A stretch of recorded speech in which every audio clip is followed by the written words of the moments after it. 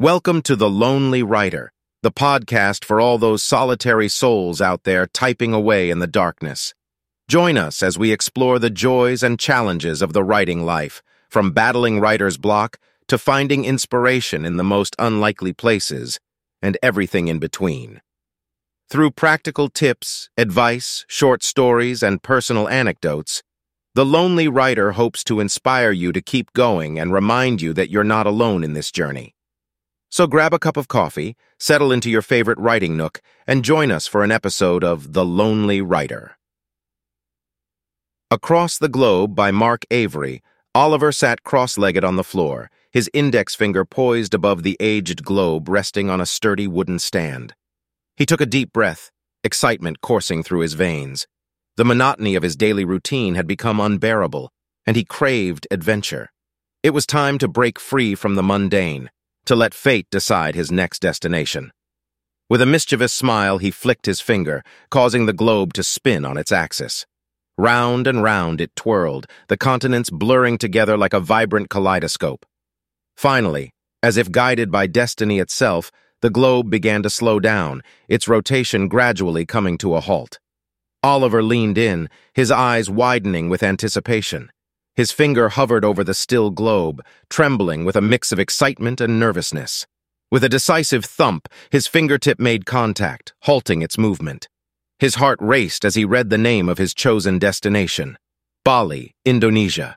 He imagined the lush landscapes, the vibrant culture, and mouth-watering cuisines awaiting him. Without hesitation, he set about planning his journey. Flights were booked, accommodations secured, and a guidebook became his constant companion. Oliver was ready for his Balinese adventure. Arriving in Bali, Oliver was instantly greeted by the warm embrace of tropical air. The scent of frangipani blossoms filled his nostrils, and the sound of crashing waves serenaded his ears. From the moment he stepped foot on the island, he felt a sense of enchantment and tranquility. Days melted into each other as Oliver explored the wonders of Bali. He wandered through emerald rice terraces, mesmerized by the harmony between human and nature. He discovered hidden waterfalls, their cascading waters providing a respite from the tropical heat. He marveled at ancient temples, their intricate carvings telling tales of a rich and spiritual past. In Ubud, the cultural heart of Bali, Oliver immersed himself in traditional dances and mesmerizing gamelan music. He even tried his hand at wood carving, crafting a small, delicate figurine that would forever serve as a memento of his time on the island. But it wasn't just the sights and sounds that captivated Oliver. It was the people he encountered along the way. The locals welcomed him with open arms, sharing their stories and traditions. He found solace in the genuine smiles and the contagious laughter that echoed through the villages. One evening, as the sun dipped below the horizon, Oliver found himself at a small, secluded beach. With his feet sinking into the soft sand, he watched as the sky transformed into a vibrant canvas of oranges and pinks. A sense of peace settled over him, and in that moment, he realized that his trip had surpassed his wildest dreams. Bali had been more than just a destination. It had become a journey of self-discovery. Oliver had shed the weight of his worries and rediscovered the joy of living. He had learned to embrace the unknown, to let fate guide him, and in return, he had been rewarded with an adventure that had touched his soul.